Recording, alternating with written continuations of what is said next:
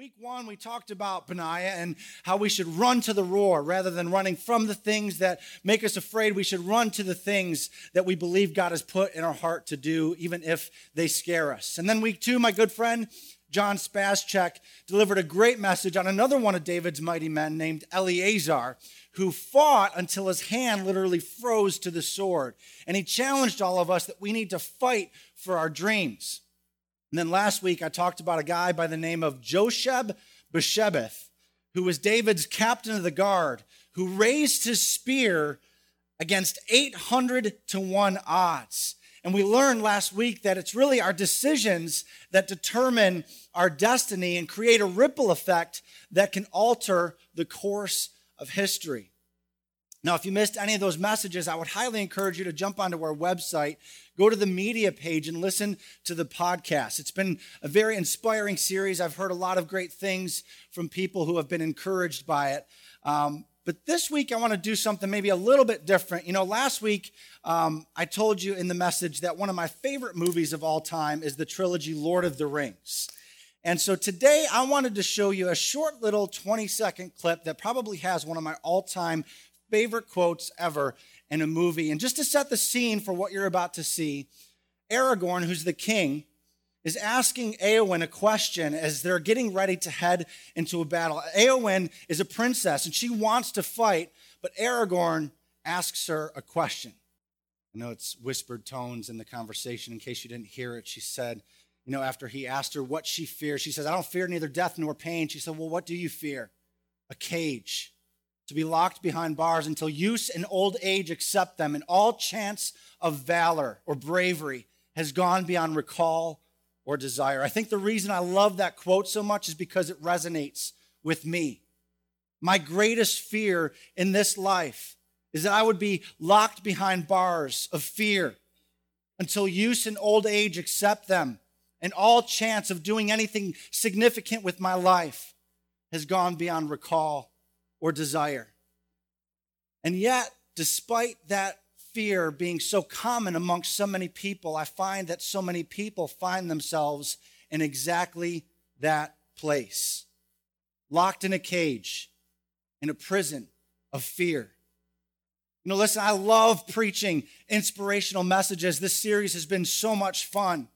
But I also recognize that as we're talking about chasing lion-sized dreams, that some of you here today feel as though you maybe are in a pit with a lion, figuratively speaking. But you don't have any strength to fight that lion, and you feel like you're going to be eaten alive. Some of you here feel like chasing dreams is nothing more than a pipe dream and is really so far beyond the realm of possibility when you think about the hell that you're currently living in. And you can't relate to the things that we've been talking about in this series as we chase lion-sized dreams. What does that mean? I can't even make it through the day. We've been talking about chasing lions, and there are some people here today in our congregation who can't even see the light of day and are even despairing of life itself. It has been a hard week this week. As pastor of this church, I'm privy to a lot of prayer requests that come in and needs, and there are no less than 5 stories I've heard of this week. People in our congregation, 2 of those 5 are in this service today, who are living in hell, who are in a pit, who are in a cave, maybe even despairing of life itself. It's been a hard week. And I realize that some of you may be in a pit of depression and despair, and you feel like you'll never get out of it. Today, as I was preparing this message, I believe with all my heart that God has given me a message to encourage those of you who are in such a place. We've all been in a pit before. We've all gone through difficult times. And when you're in a pit, chasing lions may sound like a good title for a book, but it certainly doesn't sound like the script for your life.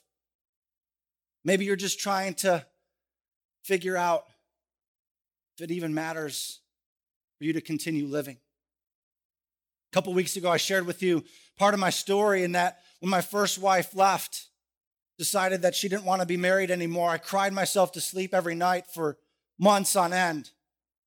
And I would tell people during that season that the dreams for my life had grown quite small. There were no more dreams during that season of being used by God. There were no dreams of going into ministry. I was just wondering if I would ever be deserving of love again. Would anybody want to marry me? Would I ever have children? I couldn't think about chasing lion-sized dreams when I just was despairing of life itself. And there are some people here today who feel the same way. We've all gone through difficult seasons.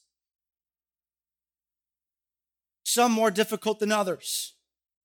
But because we all do, our ability to navigate these seasons and allow the distress to develop us, because distress and development go hand in hand. That is what separates lion chasers from those who just barely make it through the day and live day to day.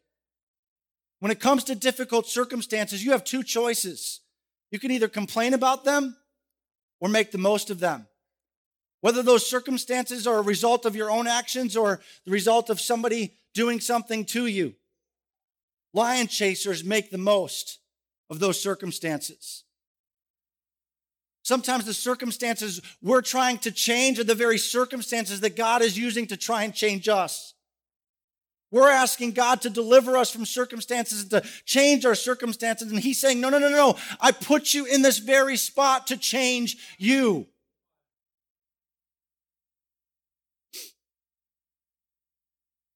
We need to learn the lessons that God is trying to teach us when we're in these seasons. Instead of trying to get out of them, let's try to get something out of them. What God wants to do through you, He must first do in you. And oftentimes, it takes a season in a pit or a cave for Him to work in us. And that's what I want to talk to you guys about today. I want to encourage those of you who are in a pit and have given up on your dreams. And even if you're not in a pit here today, just wait. Because we all go through seasons of discouragement and despair. You will be sooner or later. And what you hear today, I think, may help you when you get into that season. This whole section of scripture that we've been in for this series in 2 Samuel 23, verses 8 to 39, is written kind of near the end of King David's life. And really kind of commemorate or pay homage to these 37 mighty men. David's SEAL Team 6, if you will, the best of the best. And their exploits that have happened at different phases and times during their service to David. But I'm going to go a little bit off script today. The last 3 weeks, we've highlighted one of those mighty men in each of those weeks. First, it was Benaiah, then it was Eleazar, then it was Josheb, Beshebeth. But rather than highlight one of those guys, I'm actually going to do something a little bit different today. I want to use a story that happened while these men were with David in a pretty dark time, just like some of you may be in today. There's a random verse right in the middle of this passage of Scripture, in verse 13 of 2 Samuel 23, that I want to look at and then take you back to the time that it's referring to. 2 Samuel 23:13 says, during harvest time, 3 of the 30 chief warriors came down to David at the cave of Adullam, while a band of Philistines were encamped in the valley of Rephaim. Sounds kind of cool, doesn't it? The cave of Adullam. But let me tell you, this was no 5-star resort. This was a last resort. This was the last place on earth that David wanted to be. But sometimes that is when God has you right where He wants you. This particular verse is alluding to a time earlier in David's life before he even became king. If you're not familiar with the Old Testament narrative and the life of King David, he was anointed by the prophet Samuel to be the next king of Israel while he was a teenager because God had rejected the current king whose name was Saul. But unlike in our day and time when, we vote on a president in November and they're sworn in January, it's not quite a quick transition of power in those Bible days. See, it would be 15 years or so from the time David was anointed as king to the time he would actually become king. He became king at 30 years old. And so his story is that he was, the youngest of 8 boys born to a guy named Jesse. Prophet Samuel comes into town when God tells him that it's time for a new king. David gets anointed and, goes back to tending sheep. That's what he did. He was a shepherd. But then his father sends him to take some food to his brothers who are in a battle with the Philistines in King Saul's army. And when he arrives on the battle scene, David hears this giant on the opposing force with the Philistines mocking their army and their God. And he gets filled with righteous indignation and in a familiar story, even to those that don't know much about the Bible. David takes a smooth stone out of the brook and puts it in his slingshot and kills Goliath, which puts David in the national spotlight. He's rescued the nation of Israel from this intimidating foe, and he comes into the service of King Saul as his personal musician. And because of his military exploit, he would send David out on expeditions and assignments. And because the Spirit of the Lord had come upon him when Samuel anointed him, he was successful in all of his ventures. And he began to get really popular the more victories he, accumulated on his belt. Another notch on the belt. And the more this popularity grew, the more King Saul got jealous that David was becoming even more popular than him, to the point where Saul had had enough. And he starts going on the hunt for David. So if we back up one book from 2 Samuel into 1 Samuel, in chapter 21, we see him fleeing from Saul, fleeing for his life. And he actually comes to this guy named Achish, who is the king of Gath. Do you know who else was from Gath? Goliath. And I found that interesting because I think maybe there are some people here today who are standing before an enemy that they once thought they had defeated.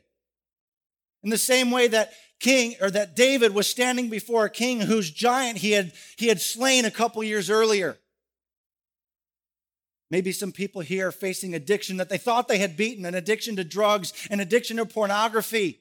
You thought you'd beat it, and yet here you are at the mercy of this king enemy again. And David, fearing for his life, doesn't know what to do in this moment. And so he fakes being insane. He pretends to go crazy. He starts drooling, and drool is running down his beard. He's scratching at the doorposts in an effort to try to avoid this king of Gath putting him to death or putting him in prison. And so the king says, "What would you bring him in here for? Get him out of my sight." And so they send David away, and he escapes imprisonment or death. And so in 1 Samuel chapter 22, we're going to pick up his story. It says, David left Gath and escaped to the cave of Adullam. So here we are now at the very place at which 2 Samuel 23 verse 13 was alluding to. They're at the cave of Adullam. When his brothers and his father's household heard about it, they went down to him there. All those who were in distress or in debt or discontented gathered around him, and he became their commander. About 400 men were with him. So David escapes Gath and goes to the cave of Adullam, which is it's about 10 miles from Bethlehem, which is David's hometown. It's located in the valley of Elah, which is in the vicinity where he actually killed Goliath. And it's in the cave of Adullam that God does something in David's life that changes the direction of his life forever. And I want us to travel with David into the cave of Adullam today to learn some lessons. I want to point out some observations that I made as I researched this and looked at his story. First, his family in the cave with him. In verse 1, we see that. We don't know exactly how long David was in the cave, but when he first got to the cave, he was just looking for protection. He wanted to be alone. He was hiding. He didn't want anybody to know where he was, maybe calculating or thinking about what his next move should be. We don't know how the word got out, but word gets out, and the first thing that happens is his family comes to his aid. And I think they came for two reasons. First of all, to support him, which is an interesting turn of events, because if you know David's story, his brothers were initially very jealous of him because he was the youngest of 8. And they all got passed over by Samuel as he was anointed to be king. But once they hear that he's running for his life, those feelings are all gone as they come to be by his side and support him. But not just for support, I think they also came to him for safety. Because I don't think Saul only wanted to kill David. I think he wanted to kill David's family as well. Because if you remember, David's brothers were in Saul's army. And they had to desert Saul's army to join David. And desertion meant death. So if you're in a cave here today, I want to encourage you to seek out your family. Your family is important when you're going through a difficult season. And if you don't have a supportive family, reach out to your spiritual family. We are called to carry each other's burdens. You need your family when you're going through the cave. What am I trying to say? There is provision in the cave. There's provision in the cave. Family exists partly to provide the support and encouragement that we need in dark times. There's provision in the cave. After his family come his friends. Verse 2 tells us that 400 men join him. And I don't know about you, but if I'm running for my life from an insanely jealous king who's trying to kill me, I would welcome 400 men who can help fight with me and protect me into the cave with me, right? But these weren't just any men. How did it describe them? Look at verse 2 again. All those who were in distress, in debt, and discontented gathered around him. What a group of guys. Distressed. They were under pressure. They were stressed. They all had troubles of one kind or another, mostly probably because of King Saul. Next, they were in debt. They had too many credit cards. I think there's probably some people here today that can relate with that.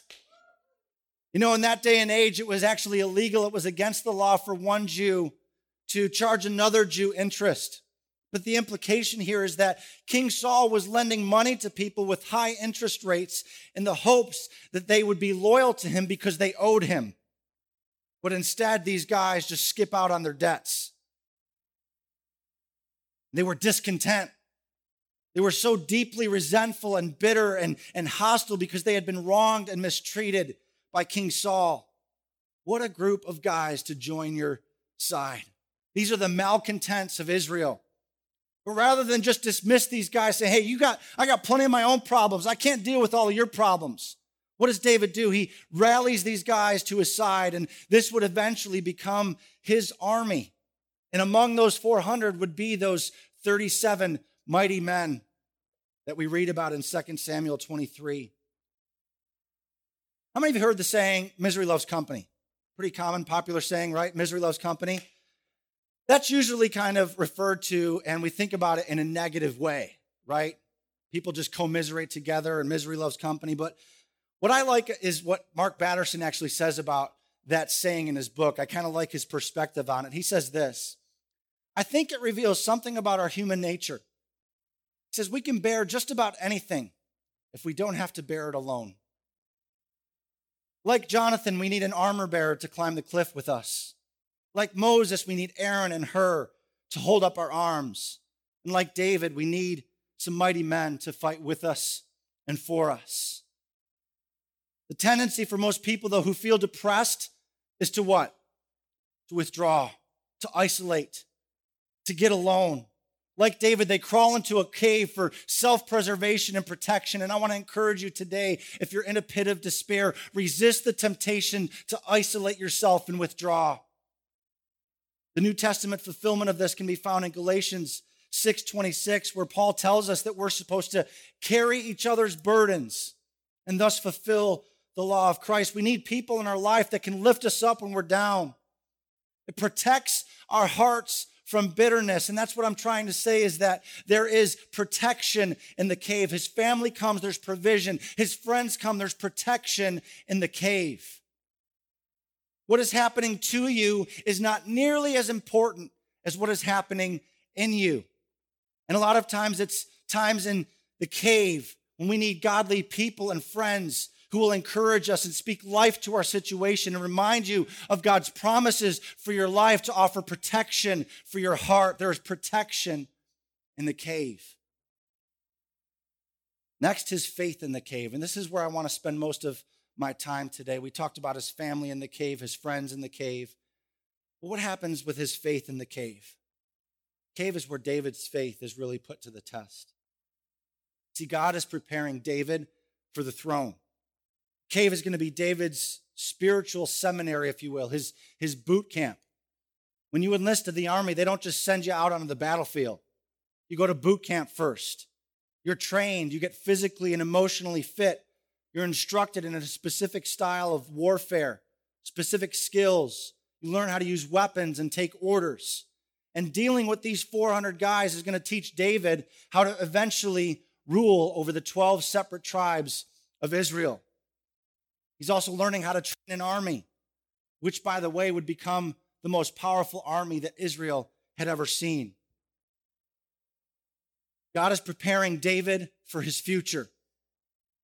And God deliberately sends these types of guys for David to work with and deal with and train. There is preparation in the cave. There's preparation in the cave. There's provision, there's protection, and there is preparation in the cave. Whatever God calls us to do, he prepares us to do. And most of us want to realize our dreams. It's fun to talk about the things that we believe God has created us for, but none of us want to pay the price and the pain of preparation to actually chase the lion of our dream. So when I don't see the point of the cave I'm in and I feel like my life is being dismantled, perhaps God's preparation for your dream is packaged as pain. And maybe if we could see it that way, it wouldn't take the pain away, but it would give the pain a purpose. Is God's preparation for your calling and your destiny being packaged as pain? What did David do while he was in that cave? We wouldn't know if the Holy Spirit hadn't inspired him to write down what was in his heart and in his head during that time. There are 3 Psalms in the book of Psalms that are known as the cave Psalms. And they all have a very different tone to them when you read them. And I've kind of inserted my own personal feelings and thoughts on the order in which these Psalms were written. I don't know this to be true. I didn't read this anywhere, but when you look at the tone of them as you read them, I feel like in Psalm 142, I think he wrote that one first when he was all alone. As you see David on his face crying out to God. Then Psalm 57 is another psalm he wrote while in the cave, and you see him on his knees. And in Psalm 34, I can see David on his feet as he writes these words.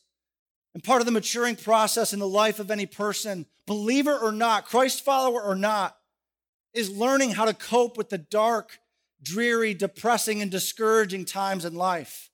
And if you are a Christ follower that wants to pursue your dreams, that wants to chase the lion, it's especially important that you learn how to deal with these discouraging times in your life. Learning from the times when we may have failed, fallen, and been foolish. It strengthens our faith and prepares us for our destiny. I want to highlight just a couple of verses from each of those Psalms today. In Psalm 142, we can really see the condition of David's soul. In verse 3, he says, "When my spirit grows faint within me, it's you who watch over my way. In the path where I walk, people have hidden a snare for me." The first thing I notice about this is David was disoriented. My spirit grows faint within me. He says some translations use the word overwhelmed. David's spirit is devastated as this pile of trials and tribulations are crushing in on him, and he's overwhelmed with fear. Feels helpless. He's being hunted by King Saul and the army of Israel. And the enemy has secretly set a trap for him, we read. He's surrounded by 400 hurting men, burdened with their problems, thinking that David's going to be able to help them, and he's just trying to figure out how he's going to stay alive. He's desperate, crying out to God, ready to give up, and I think there might be some people here today that feel like they're ready to give up. And I can almost imagine as I read this psalm, seeing David sitting in a cave with his head in his upturned hands, just crying out to God with despair in his soul. We've all felt overwhelmed at times with our problems and what other people expect of us. The next verse, verse 4, he says, "Look and see, there is no one at my right hand. No one is concerned for me. I have no refuge. No one cares for my life." How many of you have ever thought that before? How many of you have said that before? Would anybody know if I didn't exist anymore? That's what David is saying here. Does anybody care for me? That's why I think he wrote this one first before his family even came to him. Because he's talking about no one being concerned for him. No one cares for my life. He felt deserted. First he was disoriented, then I say he's deserted. He's been the darling of the nation just a few years ago, and now he feels all alone. And his feelings are not necessarily an accurate indicator of what is true. There were people that loved David, that cared about him, but because they weren't physically present with him, he didn't think that anyone cared about him. Sometimes when we're in a cave experience, we can't really sort out our feelings until we dump them out. Just like our laundry, you can't sort it until you just dump it out. That's what David is doing here. He's just dumping all of his feelings out before the Lord so that he can try and make sense of it. Maybe God can put the pieces back together for him. The great truth about this, though, is that if you're a follower of Jesus Christ, no matter what you feel, no matter what your circumstances are, you are never alone. You may be isolated from people, but you are not isolated from God. You may live alone, but Jesus said, I will never leave you and never forsake you. Verse 6 of Psalm 142, it says, listen to my cry, for I am desperate, in desperate need. Rescue me from those who pursue me. They are too strong for me. Set me free from my prison. He was depressed. He was disoriented. He felt deserted. He was depressed. I've heard depression described by people who suffer with it as a prison, a suffocating prison where you feel all alone, locked up in a cage. David felt like giving up, and there might be some people, like I said here today, that feel like giving up, that they're trapped in a prison of fear, that the darkness is just going to swallow them whole. I came here to tell you, don't give up. If that's you here today, don't give up. You're not alone. God's got you. He is with you. But David didn't stay in that low spot. As we continue reading the cave Psalms, I love the shift that I see happens here because something happens in the cave that changes David's perspective. He begins to pray. He did what James, the half-brother of Jesus, tells us. Draw near to God and he will what? He'll draw near. Alive. I'm surrounded by lions, David says. If that's you here today, do what David did and cry out to the Lord for mercy. What else did David do? Verse 2 of 142, I pour out before him my complaint. Before him I tell my trouble. Too often I find that when people are in a cave, all they want to do is tell other people about the misery they're in, right? Instead, why don't we take our complaints up, take them to God, the one who cares for us, the one who made us, the one who actually has the power to change our circumstances. Let's take our complaints to God. Have you ever done that? Been so brutally honest and raw with God that you just laid it all out there? So many times we think we've got to approach God with this pious, sense of prayer where we have to candy coat things because we don't want to, offend God with the things that we're feeling or thinking. God knows what you're going through. He knows what's in your heart anyway. Just lay it out before him. Tell him the names of people that are hurting you. Tell him that you're considering taking your own life and you need to know if there's a purpose for your existence here. Present your complaints to the Lord. David poured out his complaint before the Lord and declared to him all of his trouble. And the next thing he did was he worshiped. He worshiped. He cried aloud to the Lord. He presented his complaints and then he worshiped. Psalm 57, verses 7 to 11. Listen to this and see if you can't hear the shift and the change in David's heart and in his posture. My heart, O God, is steadfast. My heart is steadfast. He had to say it twice. It's almost like he was reminding himself what his commitment was. I will sing and make music, he says. Awake, my soul, awake, harp and lyre. I will awaken the dawn. I will praise you, Lord, among the nations. I will sing of you among the peoples, for great is your love reaching to the heavens. Your faithfulness reaches to the skies. Be exalted, O God, above the heavens. Let your glory be over all the earth. David moves here from focusing on his problems to focusing on God. And when he does that, it produces praise in him. That's what happens here. Sometimes the best thing you can do when you're in a cave is just to praise him. I know you don't feel like it, but praise him anyway, because there's power in your praise. We can't mistake God's silence for his absence. Because when he's silent, you've got to hear your own voice declaring aloud that your trust is in the one who made the heavens and the earth. You've got to remind yourself that God is bigger than your problems, and that even when you're in the cave, God is still good and he is still worthy of your praise. He's worthy even when you're in the cave. Listen, we need to understand that feelings are not the evidence of the presence of God. Too many of us are waiting for the Holy Ghost goosebumps. We want to feel God, and if we don't feel God, that must mean he's not there with us. Listen, if we always felt God, we wouldn't need faith. I'm going to say that again. If you always felt the presence of God, you wouldn't need faith, and it's only by faith that we can please God.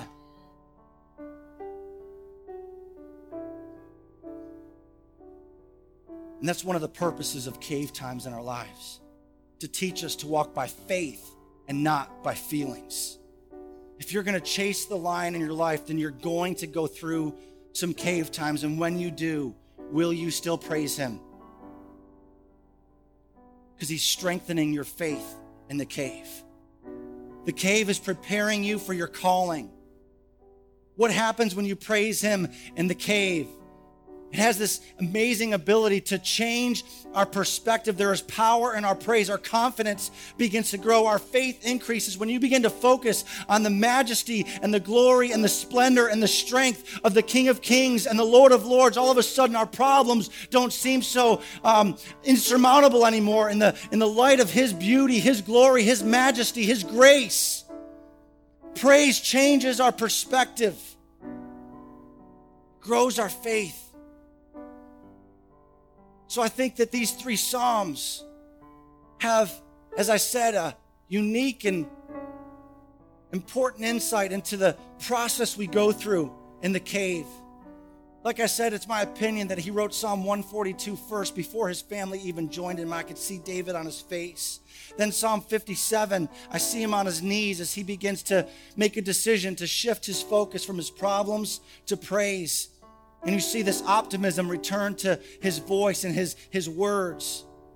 But then there's Psalm 34, which I haven't read from yet. But it's also a cave psalm. And something definitely shifts even greater in David's spirit when he penned these words. I see him standing on his feet as he says, I sought the Lord and he answered me. He delivered me from all my fears. Those who look to him are radiant. Their faces are never covered with shame. This poor man called and the Lord heard him. He saved him from all his troubles. The angel of the Lord encamps around those who fear him, and he delivers them. Taste and see that the Lord is good. He is writing this from a cave. Taste and see that God is good, he says. Blessed is the one who takes refuge in him. Fear the Lord, you his holy people, for those who fear him lack nothing. Check out this last verse. I love this. The lions may grow weak and hungry, but those who seek the Lord lack no good thing. When you begin to praise God, the lions that are lying in wait to devour you begin to grow weak as you wait on the Lord and focus on him and praise him in the storm, praise him in the cave, and you declare what is true, not what you see, not what you feel, but what you know to be true. The lions grow weak. Yes, they're still hungry. Yes, they want to eat you alive, but they begin to grow weak as you trust in the Lord. I love that. The righteous cry out, verse 17, and the Lord hears them. He delivers them from all their troubles. The Lord is close to the brokenhearted. Some of you here today are brokenhearted. You need to know he's close. He's closer than a whisper. and saves those who are crushed in spirit. The righteous person may have many troubles, but the Lord delivers him from some of them, from all of them. Do you see the shift in David's spirit? Do you hear the hope that is in his language? What shifted? Because his circumstances haven't changed. He's still in the cave. Saul is still hunting him down and wants to kill him. What changed all of a sudden? There's power in our praise. I believe his praise, as he began to praise God in that moment, I think the Holy Spirit kind of jogged his memory a little bit, and he remembered the word of the Lord that came through the prophet Samuel that said he would be the next king of Israel, and what God has spoken will come to pass. So what am I afraid of? Because God's will is going to be done in my life. There's power in our praise to make the lions weak. As I close, I just want to look at the first part of verse 5 back in 1 Samuel chapter 22. I don't know how much time transpired between 1 Samuel 22 verse 1 when he entered the cave and verse 5 when he leaves the cave. It could have been months, it could have been years. But look at what happens in verse 5. The prophet Gad comes to David and says, "Do not stay in the stronghold. Go into the land of Judah." Gad instructs David to leave the cave of safety and go back to Judah, to the very place that King Saul is waiting to kill him. Why would he tell him to leave safety and go to Judah? Because there's a lion to chase. You can't stay in this cave, David. You've got a calling to fulfill. How is he ever going to become king of Israel if he stays in the cave? How will David ever learn to trust God if he stays safe in the cave? God is calling him to step up, step out, and trust God with his life. He is strengthening his faith. You know, I started my message today with a clip from Two Towers from Lord of the Rings, where Aragorn, the king, asked Eowyn, "What do you fear?" And she said, "A cage. To stay behind bars till use and old age accept them, and all chance of valor has gone beyond recall or desire." I want to finish that clip and continue it with the way the king responded to her fear. He said, "You are a daughter of kings, a shield maiden of Rohan. I do not think that will be your destiny." Can I tell you something here today? You are sons and daughters of the King of Kings and the Lord of Lords. You are citizens of his kingdoms. And if your fear is that you'll never have the chance of valor, then I can guarantee you that that does not need to be your destiny. If you're in a cave today, let me tell you this. If you're in a cave, listen, God's not mad at you. So many people think that God is mad at them when they're in a cave, when they're depressed, when they're down. God's not mad at you. In fact, David even said he is close to the brokenhearted. You may never experience the nearness of his presence like you will when you're brokenhearted, when you're crushed in spirit. There's provision in the cave. There's protection in the cave. Preparation happens in the cave, but you cannot live in the cave. Eventually, you've got to come out of the cave. And I believe God sent me here to prophetically declare to some people today, don't stay in the stronghold. You've got to go to Judah. Judah is the land of your destiny. You've got a calling to fulfill. You've got a lion to chase. Don't stay in the stronghold. Come out of the cave and chase the lion.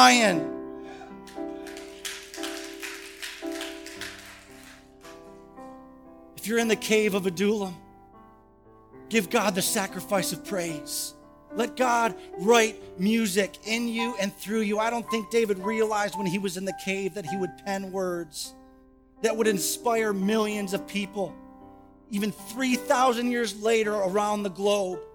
You never know the ripple effect of your decision to offer up a sacrifice of praise when you're in the midst of the cave.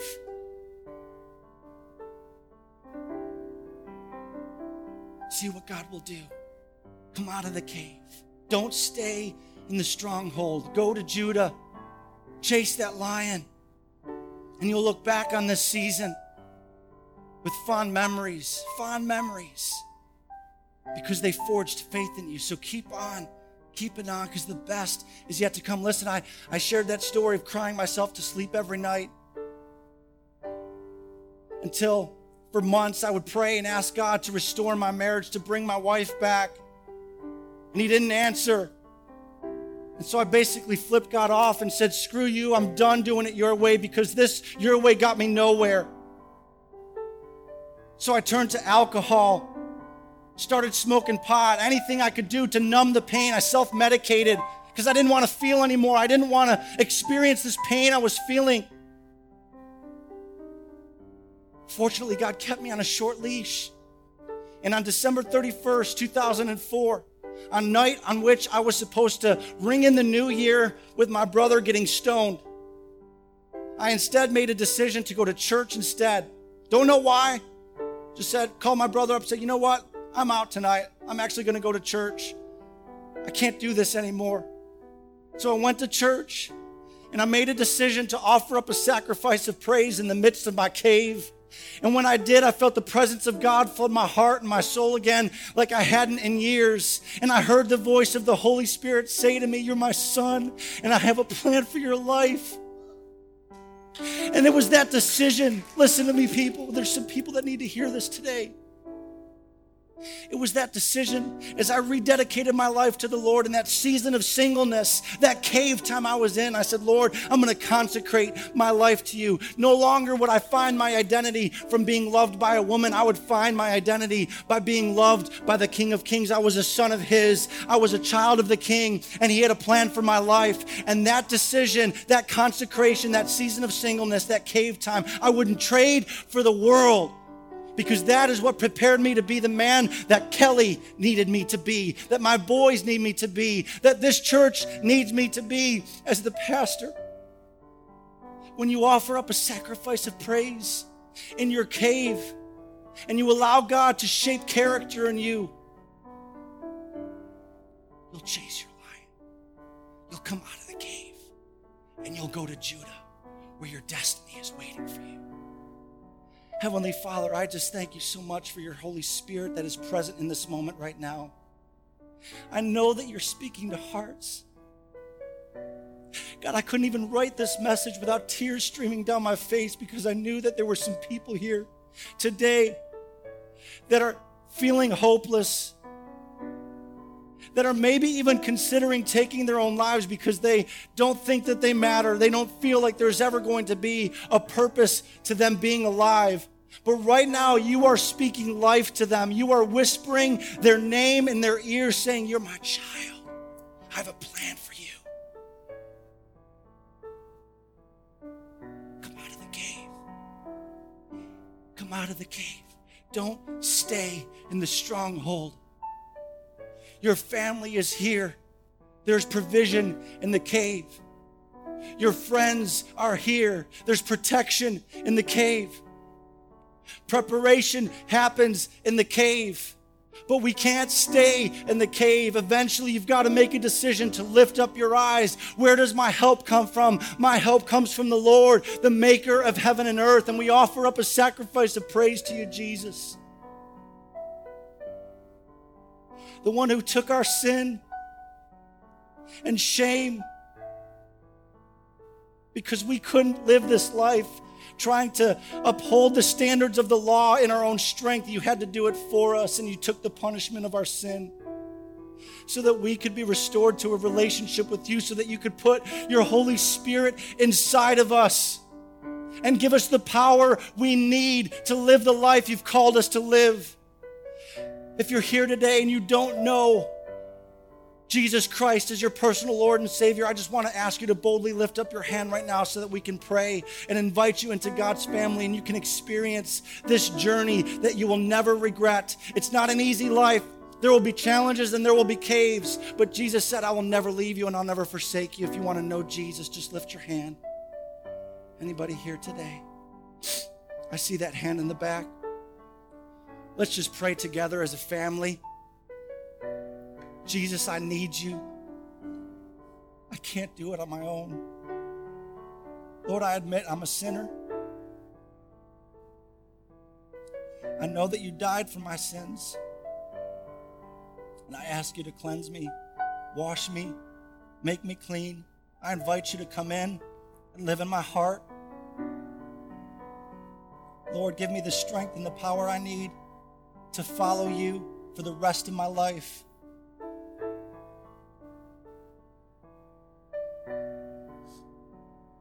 Lord, if there's anybody here that's despairing of life, God, I pray that you'd give them the courage they need to reach out and ask for help. We're here.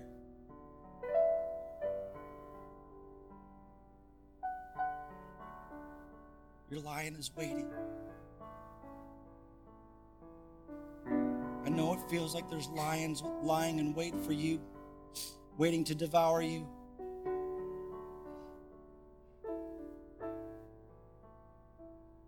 They can't touch you because the Lion of the tribe of Judah is living inside of you. And no weapon formed against you will prosper. All those who rise up against you will fall. Lord, I thank you for the healing work that you're doing in people's hearts even now. In Jesus' name. All God's people said, amen. Church, I love you guys.